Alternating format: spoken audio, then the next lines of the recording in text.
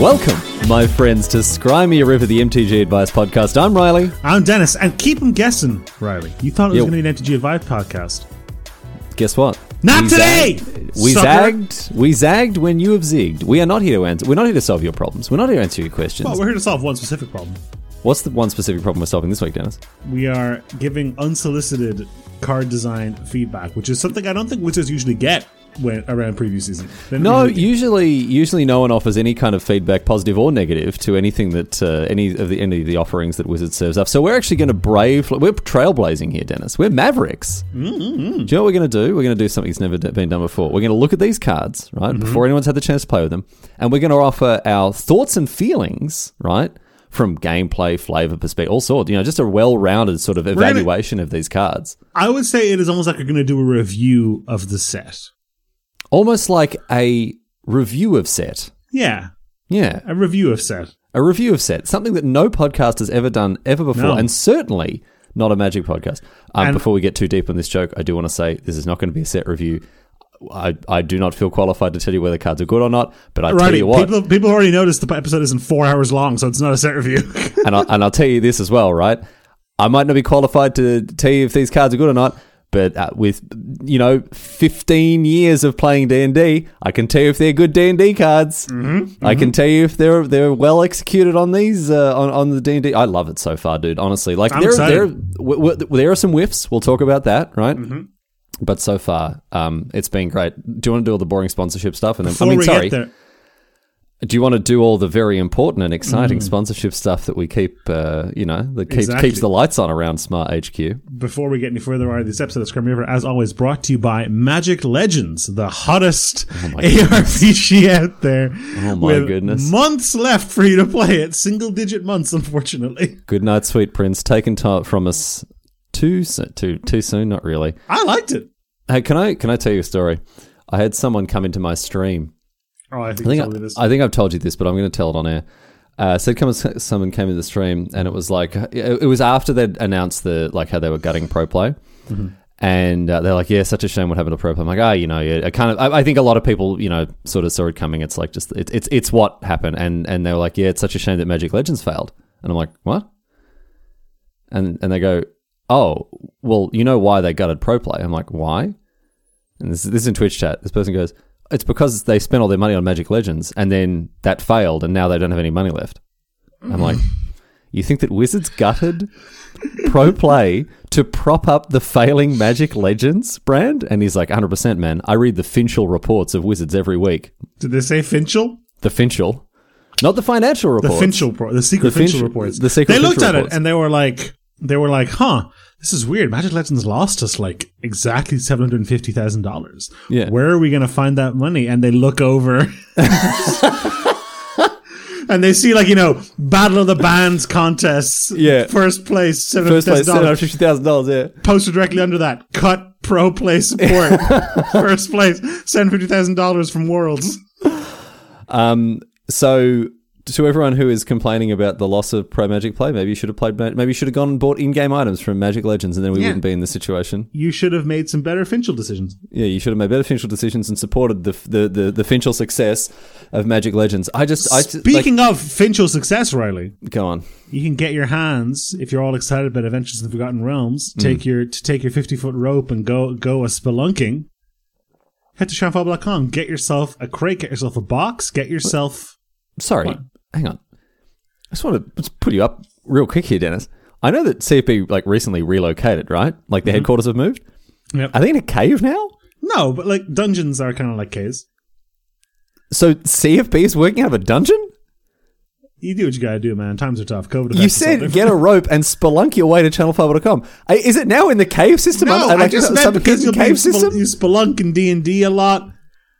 So the CFB warehouse is just it's on the surface of the earth like a normal shop, right? Like it's like a normal premises. This is like one of those things where if you have to ask, it's suspicious if I even answer, so I'm not going to dignify it. That's it. I'm now I'm worried. Come visit our normal above ground store. Now I'm worried that all the warehouse staff are having to pop on their their harnesses, their mining hats. We've joked about this kind of marketing before, the hyper attack marketing, where like imagine like we put out a campaign at Channel Fireball that was all packaging now 100% of asbestos free, and you'd be like, yes, whose isn't asbestos free? Was it not before?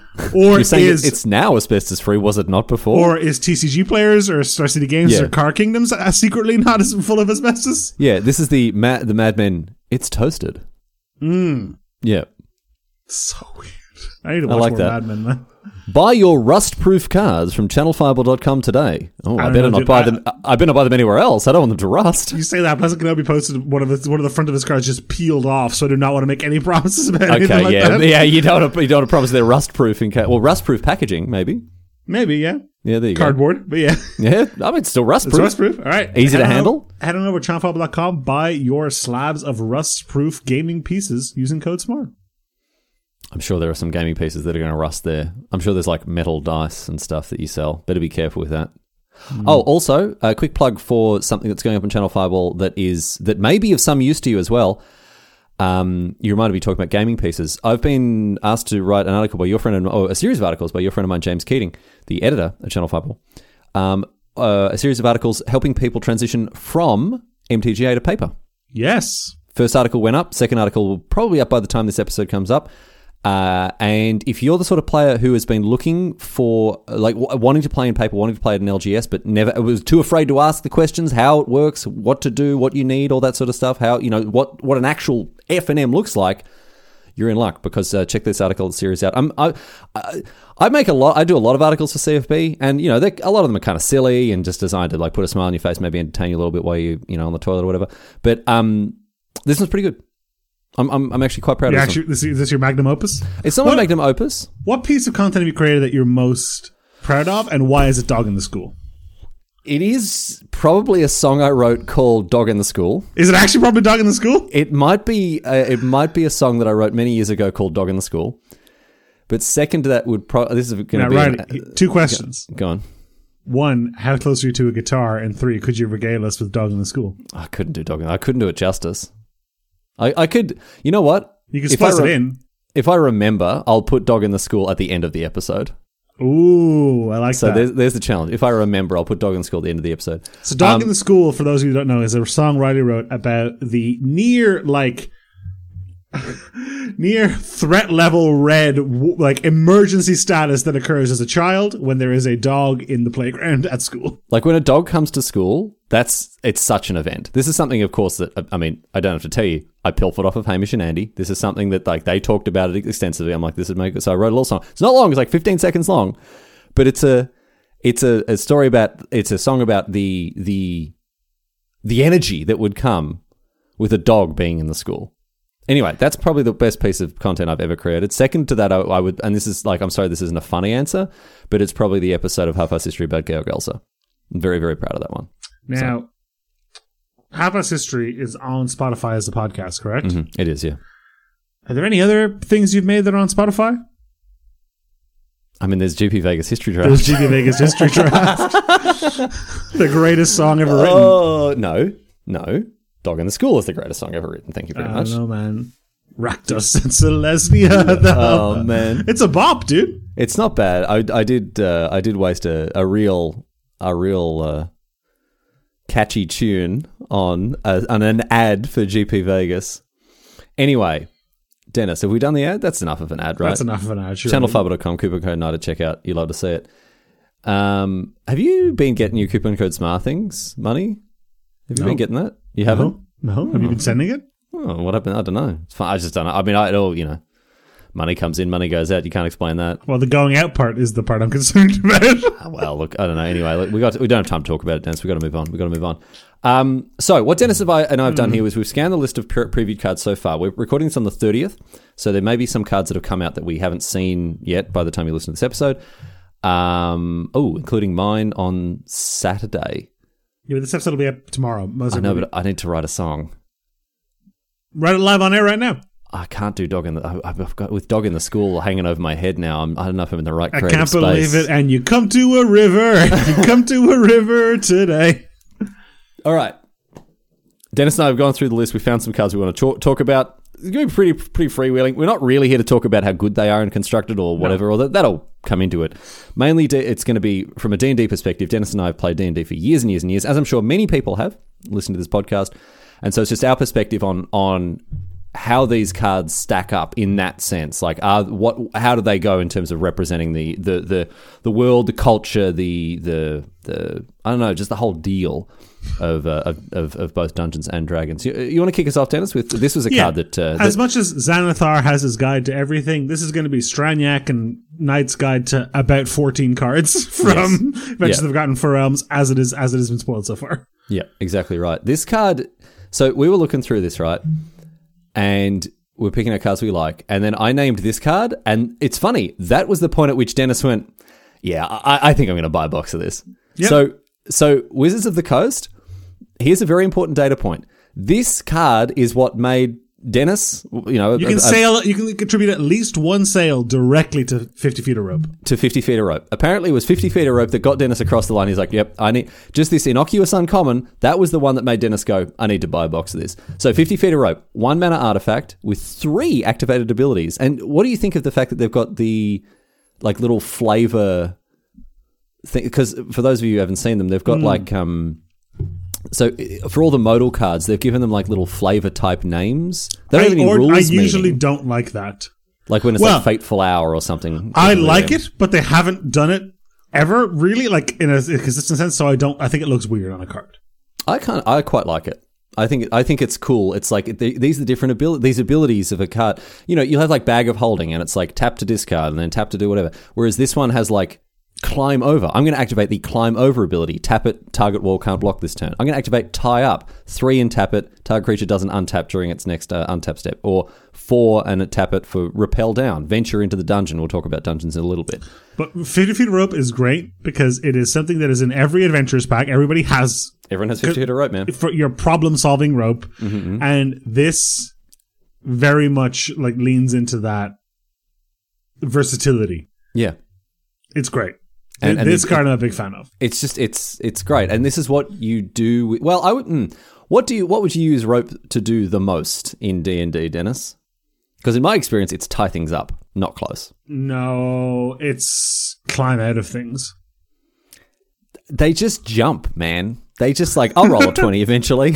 I might break some bones on the way. I'll try jump over and over again until I get a nat 20 and jump 20 feet in the air. Exactly.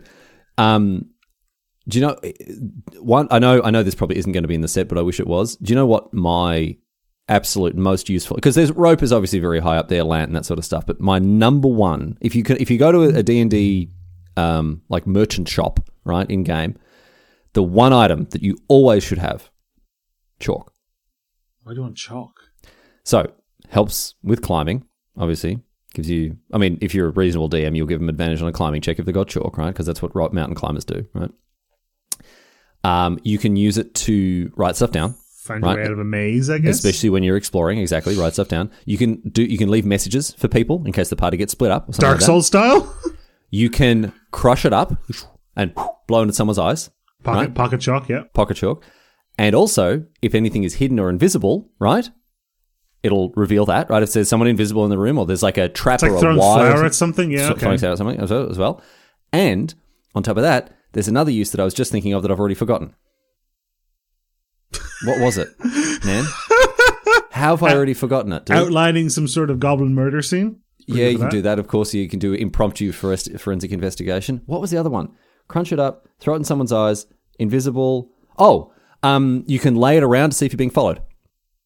You can like put chalk dust on the ground and then footsteps will appear in it. Sure, okay. Like you can go back and see it, and if anyone has walked through it, they've disturbed the chalk dust on the ground. That's pretty good. It's honestly an amazing... It's like 1 copper piece. Make sure you get chalk. It's not going to be in this set, unfortunately. But I do like the fact that 50 feet of rope, it captures that, like, yeah, as you say, the ubiquity, the versatility. I think this card's fantastic. I'm trying to think what would be... I'm trying to think of other D&D mechanics that have not been put on cards. Like a sneak attack card. I mean, sneak attack's already obviously a magic card, so you have to name something else. Yeah. But... because you get a sneak attack if they're within like 15 feet of another enemy, right? They're like distracted. Like I think you can get like a flanking bonus or something on them like that. No, you can get a sneak attack as a rogue if they're engaged with somebody else. If they're, is it not? So see, I played so much 3.5. You gotta get over it, man. I know that's it. It's not flanking. Yeah, if they're engaged with someone, like I think it's if they're within 5 feet of someone else or something, they're distracted. I think you get a sneak attack. I don't really know, man. Yeah. So, I always rely on the rogue to tell me when they have sneak attack or not. You don't need advantage on the attack roll if another enemy of the target is within 5 feet of it. Yes, so right. Okay. So, in this case, it would be destroy target creature that is double blocked. Oh, that's very good. Right? Yeah. No, not destroy. Deal 8 damage to. Yeah, something like that. Exactly, yeah. Sneak attack. Yeah, I like that. That's very good. We should be card designers, dude. You've crushed it. It's this easy. All right. Speaking on, Riley, I got some angry feedback about this next one. Yeah. We should be card designers, and we would have done a better job with Tasha's Hideous Laughter. So do you want to read us what Tasha's Hideous Laughter currently does, Riley, before I give them my revision? As you furiously go to the D20 SRD to find out what it does. No, I mean the card. Because I want to read what the actual spell does afterwards. Yeah, I could hear the typing. One blue sorcery. Each opponent exiles cards from the top of their library until that player has exiled cards with total mana value 20 or more.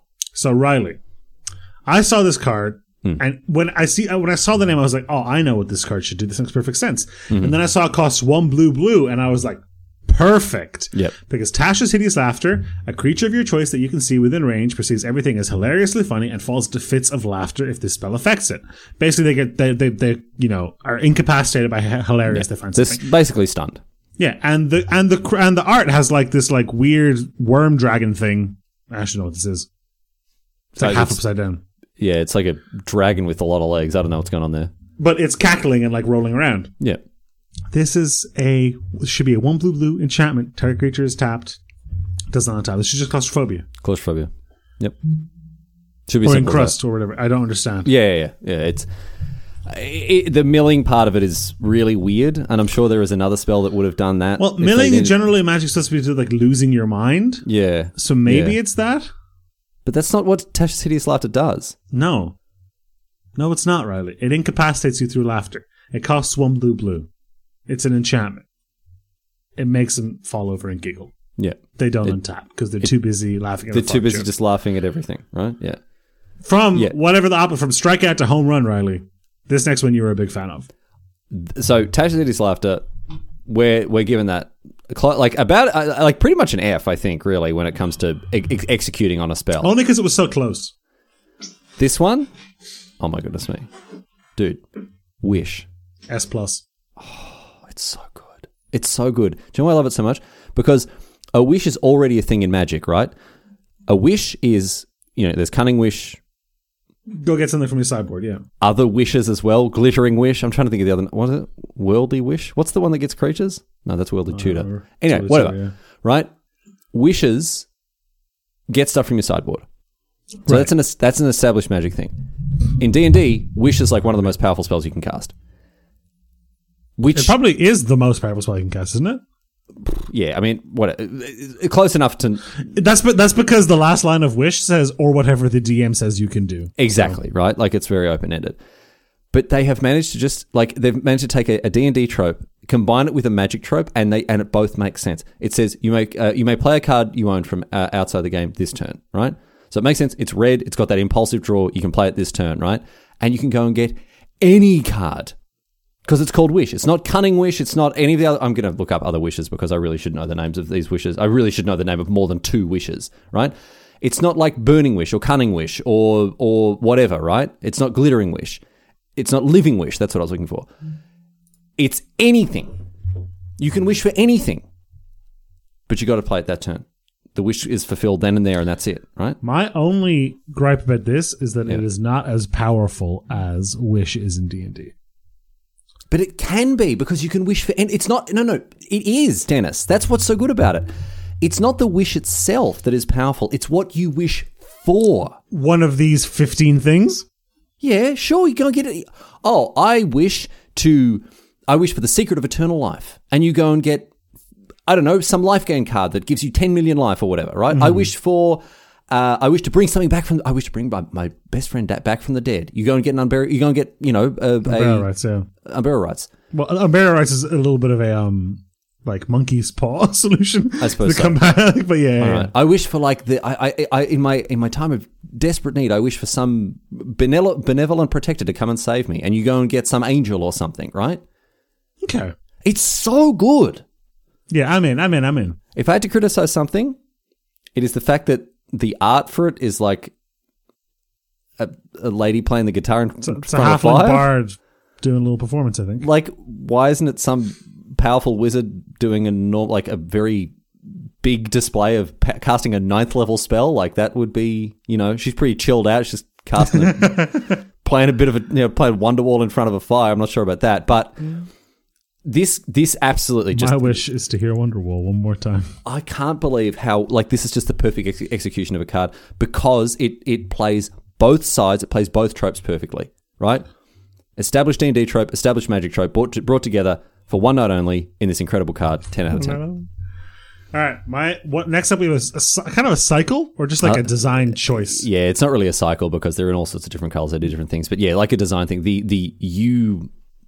DM narration side. There we go. You come to a river, you find the villain's lair and all this stuff. Which you hear something on watch. Yeah, these are modal cards, which kind of reflect that you come to a river, for example. What do you do? So it says choose one, fight the current, and this is the little flavor text slugs that I was talking about. Mm-hmm. Return target non-land permanent to his hand, or find a crossing. Target creature gets +1/+1 on the turn and can't be blocked this turn because it gets across the river. I love it. It's really good. Most of them are really good. Some of them are kind of a little hokey. It's like, okay, all right. Like this is, I'm not so into this one, but most of them I really like. There was what's the counterspell one? You find the villain's plans. What is it? You find the villain's lair. 1 blue instant. You can either counter target spell for their scheme or draw 2 cards, discard 2 cards, learn their secrets. Pretty good card, like a cancer with upside. But is that what you're doing when you find the villain's lair? Yeah, because the villain's not there. But look how chilled out they are in this art. Yeah, that's true. Like, they're just like, it looks like they've come to a library. I mean, that's what the villain's lair is. The greatest villain of all, the librarian. There's that dragonborn in the back, like, keeping watch.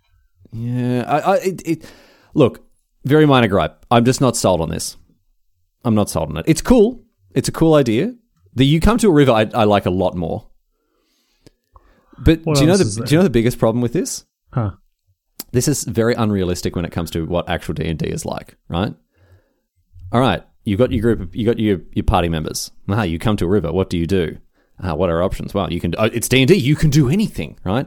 And this card kind of presents this ridiculous narrative, and it ruins my experience of the card as well. Logical and measured player characters. The PCs are going to be like, right, here are 2 options. We can fight the current, or find a crossing. It's like, no, what we're going to do is we're going to shoot down birds until we have enough feathers. A dam made of bird corpses. All these feathers, we can weave them together into a raft.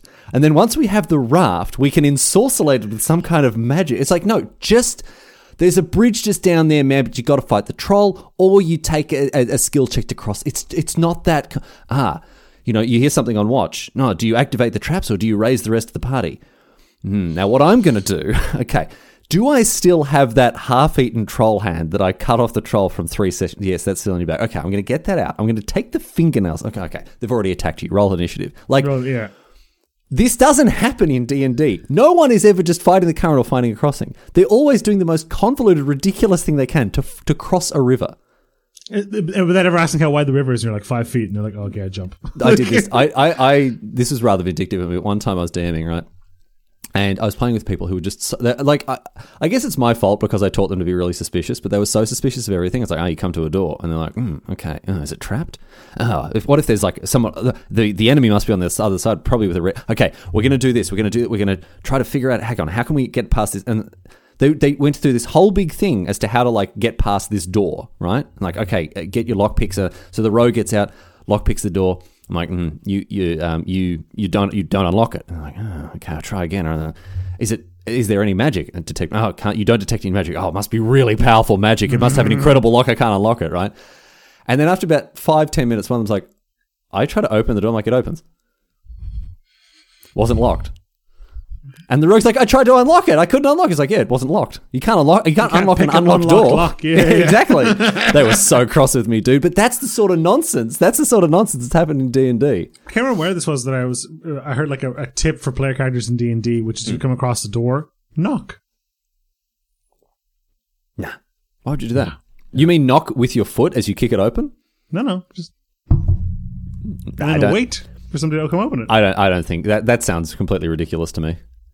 Why would you ever do that? You knock it with the heel of your boot, you mean? Yeah. No, you knock it. No, you just, if you're going to knock, you knock with a strength check that is or you applied. Knock with fireball cast at second level. That's exactly. Fine too. You knock with your great axe, you know. These next two dentists, they really got both of us. This is great execution of another classic D&D trope. You want to talk to us about these ones? So we got ochre jelly first of all, which is the sort of the splitty, slidey underdoors Alex Mack goop of the D&D world, which has divide. It's a X screen for an XX guy, yeah. But that was plus muscle counters. And when it dies, if it had two or more plus muscle counters on it, you create a token that's copied at the end of the end step. That token enters the battlefield with half of those plus one counters rounded down. So if you make a 4/4, when you kill it, it becomes a 2/2. When you kill that, it becomes a 1/1. It doesn't become a 1/1, but yes. Oh, because it's rounded down. Sure. It would no. It only splits once. The new token doesn't get the divide ability. Why? Oh, it does. Sorry. I'm wrong. Yeah. It does. I thought. Sorry, I misread. So I misread the card. I thought it said create a token, like create an ooze token, but no, because it's a copy. Create a copy. No, 100%. Sorry, you're right. But you are right in that it won't go to 1 because if it dies at 2, it'll just die. No. Oh no, it won't. To 2, it'll go to 1. Yeah, it'll go to 1. Yeah. Yeah. So if you make like an 8/8, it'll become a 4/4. It'll become a 4/4, then a 2/2, then a 1/1. Yeah, etc. Yeah. No, sorry, I take that back. I didn't read the card properly. So good. It's really good. Yeah. So good. Just like I was going to say, just like in real life, not just like in real life as it turns out, but just like in D&D. Because, Riley, I have the compendium for ochre jelly here. Reactions split. When a jelly that is medium or larger is subjected to lightning or slashing damage, really weird that it's only those two kinds of damage, it splits into 2 new jellies if it has at least 10 hit points. Each new jelly has hit points equal to half the original jellies, rounded down. So I guess this should actually split into 2 copies, not just one. I felt that would be a nightmare, though. But that would be... I think that would just be too good. Yeah. And here's why. Every time you kill an ochre jelly, every time you split it in D&D, it gets smaller, right? Mm-hmm. Do you know what's going to happen if this split into a new, like, multiple copies every time? No. It would just get bigger because people would proliferate. It'd be like put plus one counters on all your creatures, right? So it's like, oh no, you killed my ooze. I've now got 2 2/2s. All right, I'll proliferate. I'll kill them again, and then I'll proliferate, and then I'll proliferate again, and then kill them all, and then proliferate again. Like it would be proliferate is one of my favorite Magic mechanics, man. Yeah, especially when you're playing a stupid commander deck that has all those different counters. Exactly. Yeah, man. +1, +2 counters. Right. I'll add a -1, +2 counter to this. I'll add a get out of town. My biggest regret is that I can't put Frankenstein's monster in that. The other one that I really like, Gelatinous Cube. 4 mana, 4/3, right? And when it enters the battlefield, exile target non-ooze creature an opponent controls until it leaves the battlefield. Already, Hunter, yeah. Already very strong, right? Like, and a 4/3 as well. Like Ravenous Chupacabra is a 4 mana 2/2 that kills something. This is a 4 mana 4/3 that's engulf the first half, right? But it's the second half that really gets you there. Blacken an X, put target creature card with mana value X exiled with Gelatinous Cube into its owner's graveyard. Now I only have one gripe here. Go on. Because these abilities are called Engulf and Dissolve. Okay. I would rather if the second ability was called Digest. Is that what it's called in... Oh, it might be called Dissolve, actually. It might just be called Dissolve. Like, that's my experience of it. But yeah, so Gelatinous Cube, for those of you who never played D&D, this is just what it does. You attack it, it slurps you into it, right? And then it will it'll deal damage to you while you're, like, inside the cube until you die. It just, in D&D, it just has Engulf, which is still called Engulf, which is nice, and then it'll just kill you eventually. It just does damage to you while you're inside it, yeah. So it's so... Oh... And it's perfect. If you kill the cube while your adventurer is still inside it, alive, right? They come out, and they're still alive. They're fine, yeah. Right? Oh, it's such good execution. And I think it's a good card too. It's a great card. I think it's an actual good card. Yeah. But do you think it's a constructed playable card? I mean, potentially. It depends. It depends what the format looks like. But like in any mid-range deck in any like aggressive mid-range deck, maybe even is it getting played in an aggressive deck? No, I don't think so. It's too expensive to be played in an aggressive deck. Yeah. But it's just like normally effects like this. Normally the Fiend Hunters and stuff. Like Fiend Hunters are 1/3. You know, it's a 4/3, dude. This hits so hard, and it can kill stuff permanently as well with a little bit of extra mana put into it. A little bit of dissolving. It's just, I mean, these two oozes. And they're classic. Do you know what my favorite thing about the ooze? When you play with new players, right? They know, goblins, warriors, bandits, that sort of stuff. They expect danger, right? New players don't know how scary oozes are. If you have an experienced D&D player and you're like, there's a weird slime, and everyone step back. Don't go near it, right?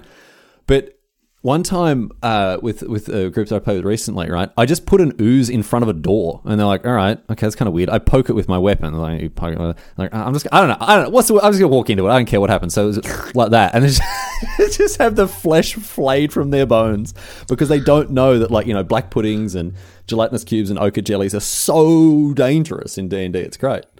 What's the challenge rating on an ochre jelly? The black pudding is the bad one, right? Oh, jeez, I can't remember, actually. Like, yeah, I think the black pudding is the bad one. Yeah, challenge 4. Ochre jelly challenge 2. But what I'm saying is they don't expect it to be that bad or that dangerous. Like this doesn't, and they all have split. I'm not saying that they're like, obviously challenge rating of 2 isn't that high. It's just that, if you put a bandit in front of them bristling with swords and axes, right? They'd be like, all right, we got to be careful because a fight's coming, right? Mm-hmm. If you put a lump of ooze in a dungeon room, they'd be like, all right. I mean, okay, I'm not scared of that. You should be. You should be, mate, because it's going to engulf you and it's going to dissolve you.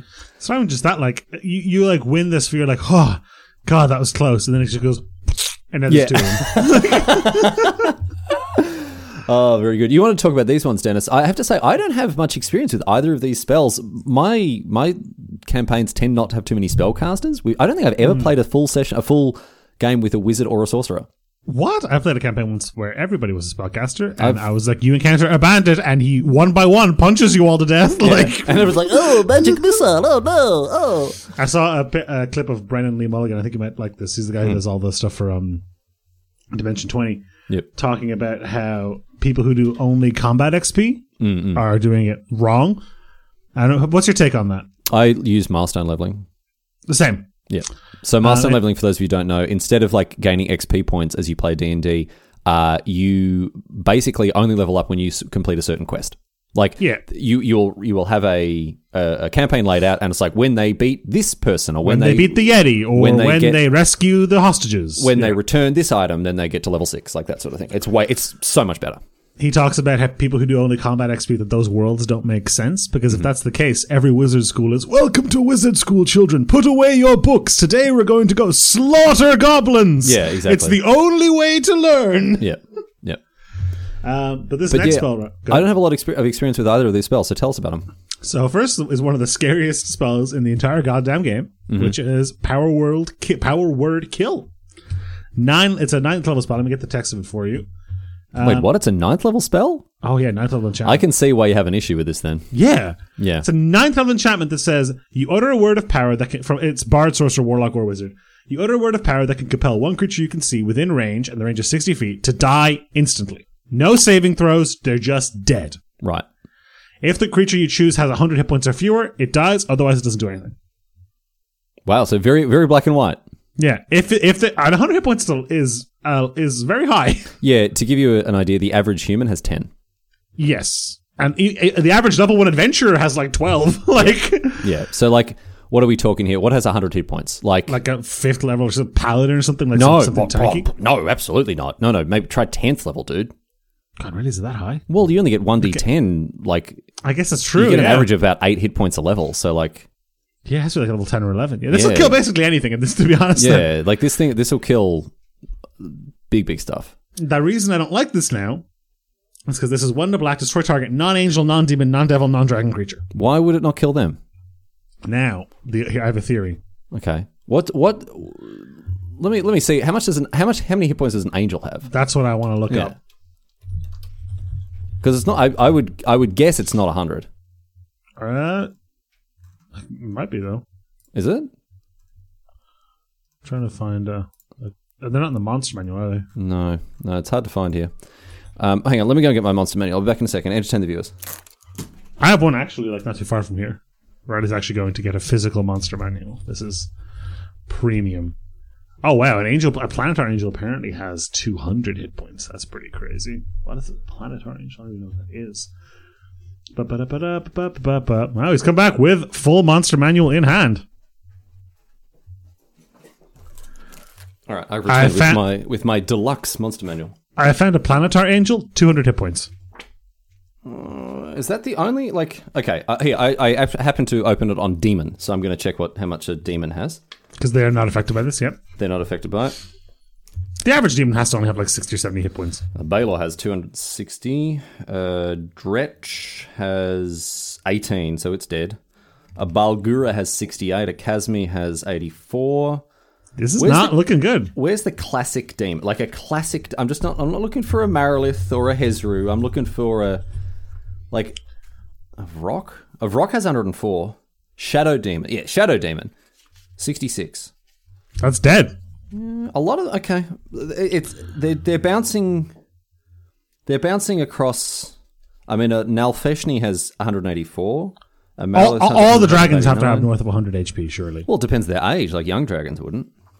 Even then, like, dragons are still big. Like, yeah, but, I mean, it's power word kill, dude. Like... Yeah. Wait, is Angel seriously not in the monster manual? It's not. Okay, well, never mind. All right. And I mean, yeah, a dragon is it's 100% going to depend on its age. I mean, like a wormling has like 30, 40 hit points, whereas an adult has like 200. A dragon hatchling, though, how much does that have? Ancient blue dragon, 481. Oof. No chance. Okay, well, a wormling has 52, whereas a young blue dragon has 152. So, okay. This smells bullshit, man. No, I think it's actually fine. The majority of demons have more than 100 hit points.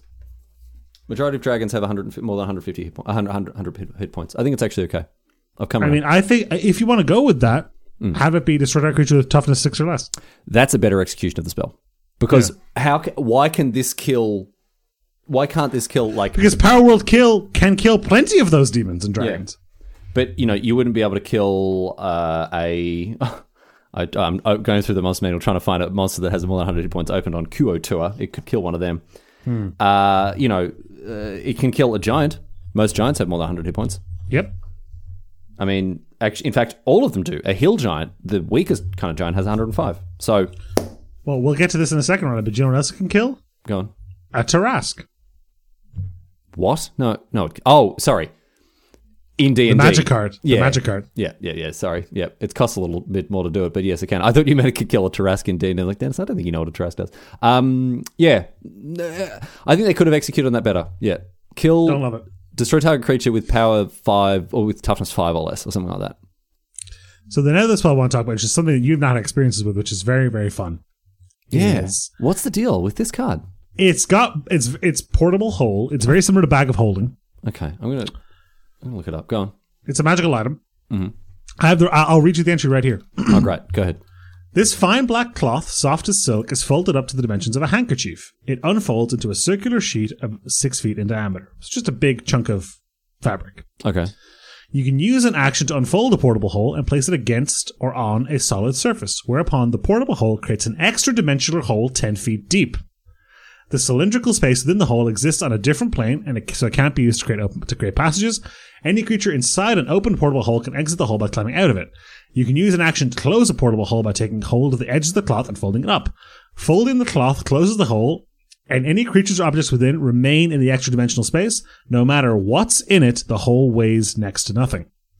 If the hole is folded up, a creature within the hole's extra dimensional space can use an action to make a strength check, and they can force their way out. If they succeed, a breathing creature within a closed portable hole can only survive for 10 minutes, after which time it begins to suffocate. This is horrifying, this card. This spell. The spell. Oh, it's an item. Spell. It's an item. Sorry, an item. I thought it was a spell. Yeah, I've never come across one of these. In all my time playing D&D, I've never come across one of these. And it's being used as like an Oblivion Ring. And here's another thing, Riley. Placing a portable hole inside a Bag of Holding. Yeah.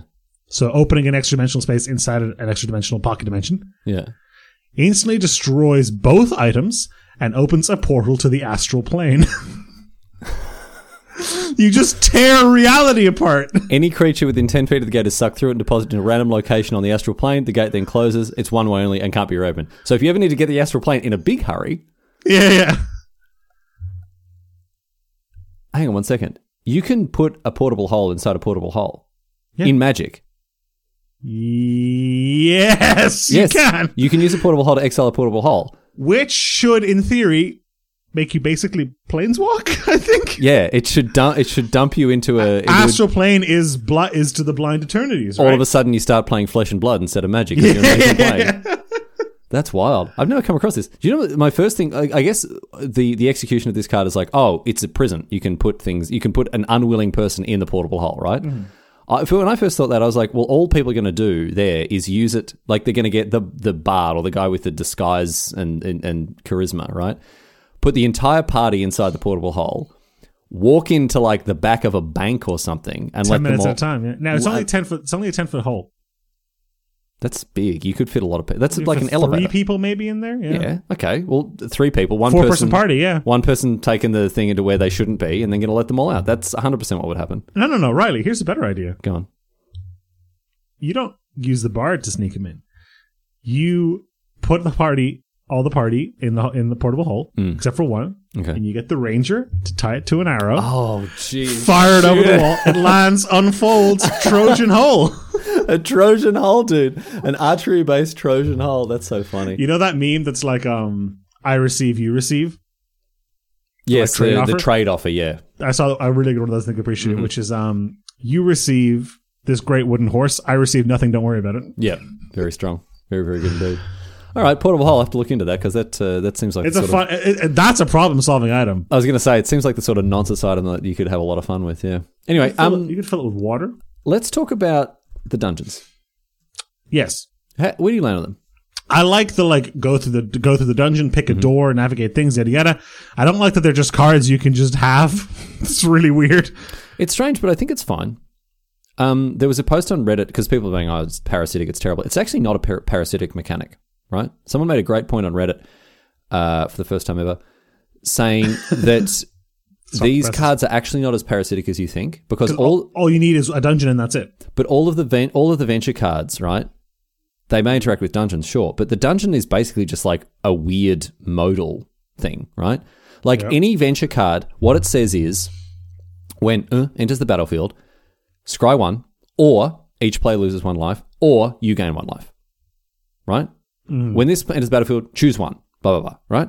And then those modes change depending on how far you enter. And it's just a way to pack a lot of text onto a card separately in a way that's kind of flavorful, and also none of them are that strong. Like, I don't think none of them are that good. I think it's great. I like the dungeon mechanic. I like the little cards that you get, like, that you can move stuff through. You've played I think we've both played the Lost Mine of Phandelver. Like, I think everyone's played that one. I was about to say that's D&D 1.0. That means a very different thing. I think it's probably the most played adventure in all of D&D, I would say. I don't think so, yeah. From a pure numbers perspective, I think more people have played The Lost Mine of Phandelver than any other adventure. And maybe I'm wrong on that, but that is, I think, given the popularity of D&D and the fact that the overwhelming majority of people who pick up D&D today are going to play that as their first adventure, it's probably the most played adventure, would be my guess. Where does it come? Doesn't it come? Is that the one that comes in the DMG or something? Something like that, yeah. Or it comes in like the starter pack or something. I don't know, but no, I think you can just download it for free. You can't. Oh, well, I think you'll find you can download it for $14.99. Oh, really? Yeah. Well, no. Okay, I got it as part. The first time I played it was when I was playtesting D&D Next. I'm pretty sure it was with that, right? And that was I'm on DndBeyond.com right now, $14.99. I think it was given out for free for people who are playtesting D&D Next. I think it does come. The 5th edition. I think it comes with the intro pack, which is a DMG, a player's handbook, and I think this. Yeah, and like dice and stuff, maybe. Yeah, maybe. And some character sheets. I don't know. Anyway, so everyone's played through that. I have DM'd the Tomb of Annihilation. No, I haven't. Tomb of Horrors. Forget it. Never mind. Very, very different. Tomb of Horrors, much worse. What is that? Is that the unbeatable one? That's the one where like there are about 15 different ways that the PCs can just die without even meaning to, right? Yeah, Tomb of Heart is the one where it's like, it's got a bunch of instant kill traps in it. Instant kill traps all over the place. Like at the end, I shouldn't spoil. This is a very minor spoiler, but I'll just give you an idea of what's in it. At the end of the first corridor, there is like a gargoyle head or like a weird stone head with its mouth open, right? And it's like, its mouth is like black or whatever. You can't see anything. If you put your hand in it, you die. If you interact with the mouth, it's got a sphere of annihilation, and then you just die. You just die. You just die. It's full of stuff like that. Dark Souls D&D. It's full of stuff like that, dude. It's so good. And my PC's got through it. No deaths. No deaths. It's disappointing. What? No deaths. Yeah, but it is poke everything with a 10-foot pole. That's what they were going through. Every time they'd step on any tile, they would always like touch it with they'd poke it with a 10-foot pole to make sure it wasn't trapped. All sorts of stuff. But yeah, didn't kill anyone, unfortunately. Yeesh. Well, that was before the days that I was really like, oh, you make one misstep, we're making death saving throws in public, baby. Let's go. But no, look, I like them. I think the dungeons are kind of cool. They're not like amazing, but I don't understand people complaining. I mean, Magic players, right? Complain about anything, but I think they're kind of cool. Yeah, I like them. So there's two more. There's a couple actually. Oh god, there's quite a few things we want to talk about. I told you, man. Dennis is like, I'll be fine. It won't take that long. It's like we've got another. There's a couple. Okay, so I want to talk about these alternate treatments that look like the old D&D books. Yeah, like Den of the Bugbear, Evolving Wilds, and stuff like that. Yep. I can't decide how I feel about them. Oh, dude, it's so hard. It's so hard because I like them because it's a cool idea and it looks sweet. Yep. I've never seen anything look less like a Magic the Gathering card. Wow, did you not see the band poster ones? This looks even less like a Magic the Gathering card.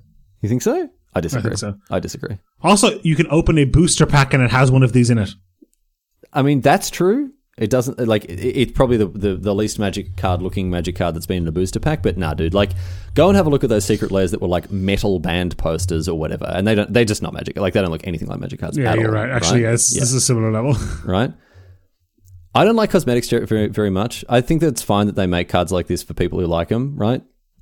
You know, all the weird like alternate art styles and whatever else. Like whatever, it doesn't really affect me, so people can have whatever they want. But this is the first time that I've looked at like an alternate art style for something like this and be like, ooh, you know, you want them? You want them? I don't know if I do. I don't think so. Like I don't know when I like looking at them, but I don't know when I'd ever play them. I wouldn't put any of these in any of my decks.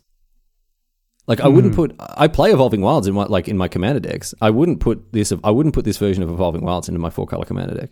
In my Commander deck, I think I might. I just wouldn't because I like all of the cards to look the same. All right. Next up, Riley. But hang on. Like, do I want to own one?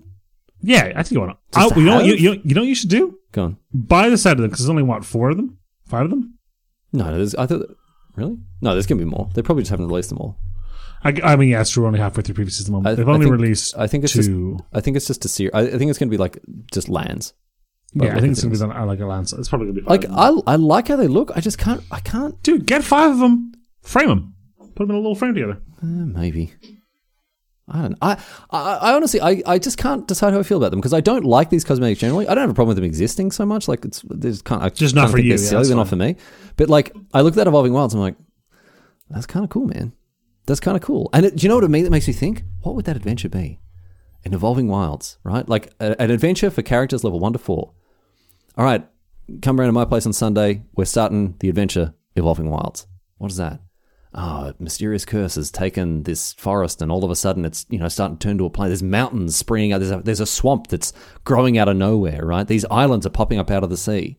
Mm-hmm. And they go around. They visit these things. They've got to like solve some. I don't know. It's some like nature based. I don't know. It just immediately inflames my like the DM inside me that makes me want to like make this into an adventure. You know what I mean? See, I've never DM'd just a book campaign. I do. That's basically all I do. I don't write my own ones. I've only ever written my own ones. Oh, I'm busy, man. Must be nice to have that amount of time. It's kind of stressful, though. I don't know. I might try just like picking up a book and just doing it. You should. I've got a couple, man. You can borrow one if you want. Next one, a little disappointing. Ready for the most disappointing Magic card I've ever seen in my entire life? That's a huge call, but I'm going to say this was a little bit disappointing for me. The Tarrasque, man. The Tarrasque. 9 mana, 10/10. Yeah. It gains, if it was cast, it gains haste and ward 10. Yep. And when it attacks, it fights. It fights a creature that the opponent controls. Now, for those of you who don't know, you might look at this and be like, "Oh, cool! It's like Godzilla," and it kind of is. It's like a dinosaur-looking thing, kind of like a cross between a dinosaur and a spiky turtle, and it's like attacking a town, right? So it's big. But what you probably don't understand if you've never played D&D and you don't have any idea what this creature is that this is the most powerful creature. Let me read you the description real quick, Riley. But hang on. Let's give them in a language they understand. Numbers, right? Every monster in D&D has a challenge rating, which tells you how hard it is, right? And I believe this has the highest challenge rating, definitely in 3.5, and maybe even in 5th edition. This is supposed to be the actual end boss, really, of the monster manual. So, like, the way a challenge rating works is if something has challenge rating 1, it means that 4 level 1 characters, it should be able to fight it, basically, no problem. Yep. Or, like, it should be a fair fight. It's a fair fight, yep. Yeah, but which in D&D usually means they win relatively handily, to be honest. Yeah. This has a challenge rating of 30. And most adventures, in fact almost all of them, cap out at 20. Yes. So this requires godlike NPCs. Or godlike PCs, sorry. An attack from a Tarrasque is considered an apocalyptic event. Yes. The legendary Tarrasque is possibly the most dreaded monster of the material plane. It is widely believed that only one of these creatures exists, though no one can predict where and when it will strike. Why isn't it legendary, Riley? It is legendary. It is legendary? All right, they get points for that. Well done. A scaly biped, the Tarrasque is 50 feet tall and 70 feet long, which is much larger than it appears. Actually, it looks about right. Mm-hmm. Weighing hundreds of tons. It carries itself like a bird of prey, leaning forward using its like a T-Rex. A T-Rex, yeah. Its cavernous maw yawns wide enough open to swallow all but the largest creatures, and so creates its hunger that it can devour the population of entire towns. Yes. It just wakes up every couple of hundred years, eats a couple of cities, goes back to sleep. Yep. That is not represented in this card. In a 10-10, sometimes it has haste in Ward 10. Yeah. Ward 10's a weird one. I think it's kind of cool. It's like you can fight it, you can kill it if you try. It's not just hexproof. You can kill it if you try really hard. I like that part. What I don't like is it fights target creature. Like it's like Kogla or whatever. Yeah. It comes in and I guess it fights every time it attacks, but it kills one thing every time it attacks. I'm not into that, man. It's a 10-10. It should also do it in ETBs, honestly. Here's just my spitball take on what this card should be. 12 mana, 15-15, 16-16. Make it the biggest creature that Magic's ever seen, right? Make it who cares how big? Just arbitrarily large. Indestructible. When it comes into play, it fights every other creature. It kills everything else. Including your own stuff, yeah. Including your own Insatiable hunger. It just comes in and eats everything. Right? And then they've got to do... And make it cost like... I don't care how much. 12, 15, 14 mana. It doesn't matter, right? This is the difference between 9 mana and 14 mana is kind of academic, right? Mm-hmm. And because there's going to see play at like the EDH tables or whatever else. It just doesn't... This doesn't... Like... And then, but Natural Order can go and get it. Yeah, Natural Order can get Progenitors. Like, as long as... Just ban it in Legacy. It's not what it's for anyway. Like, it's fine. Like, who cares, right? It's... If you're worried about Natural Order, I don't see that as... That's like people saying, but, the London Mulligan rule makes Dredge too good in Vintage. Like, oh, no. Mm-hmm. This is... It's just... I feel this is just not enough. I agree. Nothing about this makes me go, whoa, when you cast it. No. When I saw... Because it's in Chinese, right? The card when it came out. And I was like, oh, my goodness. I can't wait to find out what this card does, right? Mm-hmm. And then I saw 9 mana 10-10. I'm like, oh...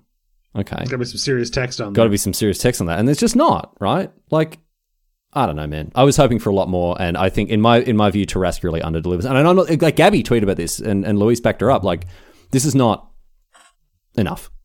No, it's not. They could have done more with this card. I'm sure this just got developmented down. I'm sure there were way bigger numbers on this card to begin with. But why did it get developmented down?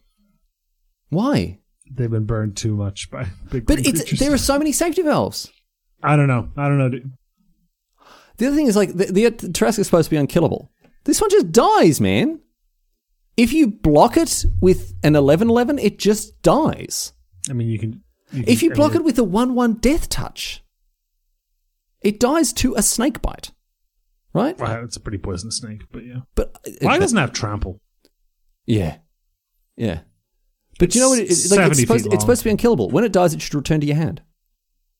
That's pretty crazy. But like, yeah, it should I'm just not into this card, man. I'm just not into this card. I wish I were, because the Tarrasque is like an iconic part of D&D, and I no. Like my PC's fought a Tarrasque. It was great. Oh, it was terrific. It was an incredible, like climactic fight. They were all level 20. Did kind of juice the numbers a little bit to make sure they'd win, but like it was huge. It felt like an end boss. And when they kill it, it just burrows underground again and falls asleep, right? Essentially, like it's unkillable. I think you need to like cast Wish or something to kill it at the end. I can't remember, this years ago, but yeah, no, it's not good enough. Anyway, 2 more cards to talk about here, Dennis, and we may as well talk about them together because they're unfortunately, I mean, they're related thematically, but unfortunately, they didn't link these together, which is a shame, right? I wish. Okay, well, we'll get there. First one is Treasure Chest. And the second one is Mimic. Mimic. Cards that are often confused with each other. Or, sorry, in D&D often confused with each other. So a Mimic, for those of you who don't know in D&D, it's a creature that can take, like it's a shapeshifter basically, and they classically take the shape of a treasure chest. The PCs rush towards the treasure chest, open it up to get the treasure, and then the Mimic, starts to chomp on them. It's great, right? So this Mimic, it's a treasure, so it's a 2 mana and it's a treasure, which means that you can sacrifice it for a mana, and you can pay 2, and until the end of turn, it becomes a 3/3 creature. I love it. I wish there were more of a surprise element to it, but you can't really do that unless it's like morph. Yeah. So also there's the 2 cards here both have Scott Murphy art, and they're the inverse of each other. Like it's the same treasure chest on the same pedestal. Yes. They're just taken from different directions. And the Mimic one has like the big purple lips and the teeth. And the tongue and the teeth, yeah, exactly. I kind of wish they were just the same art. Oh, dude. That would be very good. Very confusing. It'd be very confusing, but it'd be very good. So the treasure chest, meanwhile, is 3 mana. And, dude, for the first time, we're rolling dice. Black-bordered magic. Black-bordered cards. Roll a d20. Rolling dice. You pay 4, sacrifice the treasure chest, and you roll a d20. On a 1... Crit fail. You lose 3 life. Not that bad a fail. Let's be honest. No. Not that bad a fail.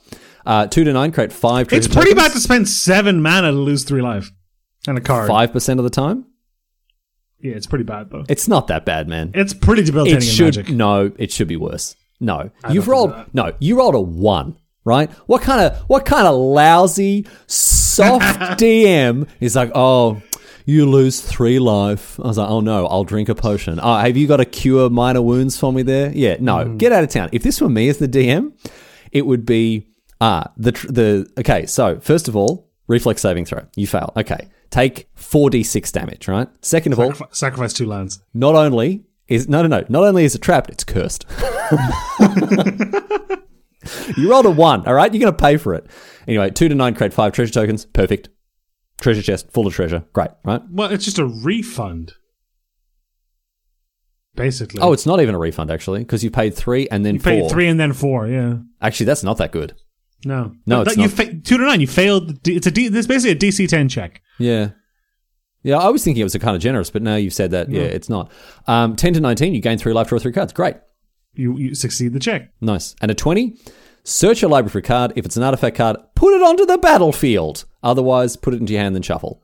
You just tinker for free. Well, not for free, for 4 mana. I think a lot of the time you'd rather the 10 to 19 than the 20. I guess if you're playing Treasure Chest, you just put, you put Something. a Get that Blightsteel. You put a Blightsteel Colossus in there just in case. Such a sick card. It's sick. It's so cool.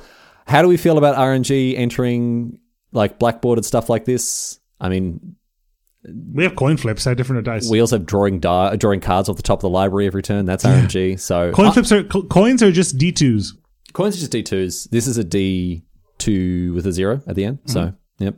I don't have a problem with it. I know people are going to complain about it. I think it's really cool. I don't want to see Magic flooded with cards like this. But this is like a bundle card as well. It's like a special printing. So I'm not too worried about it. I don't think it's going to be oppressive.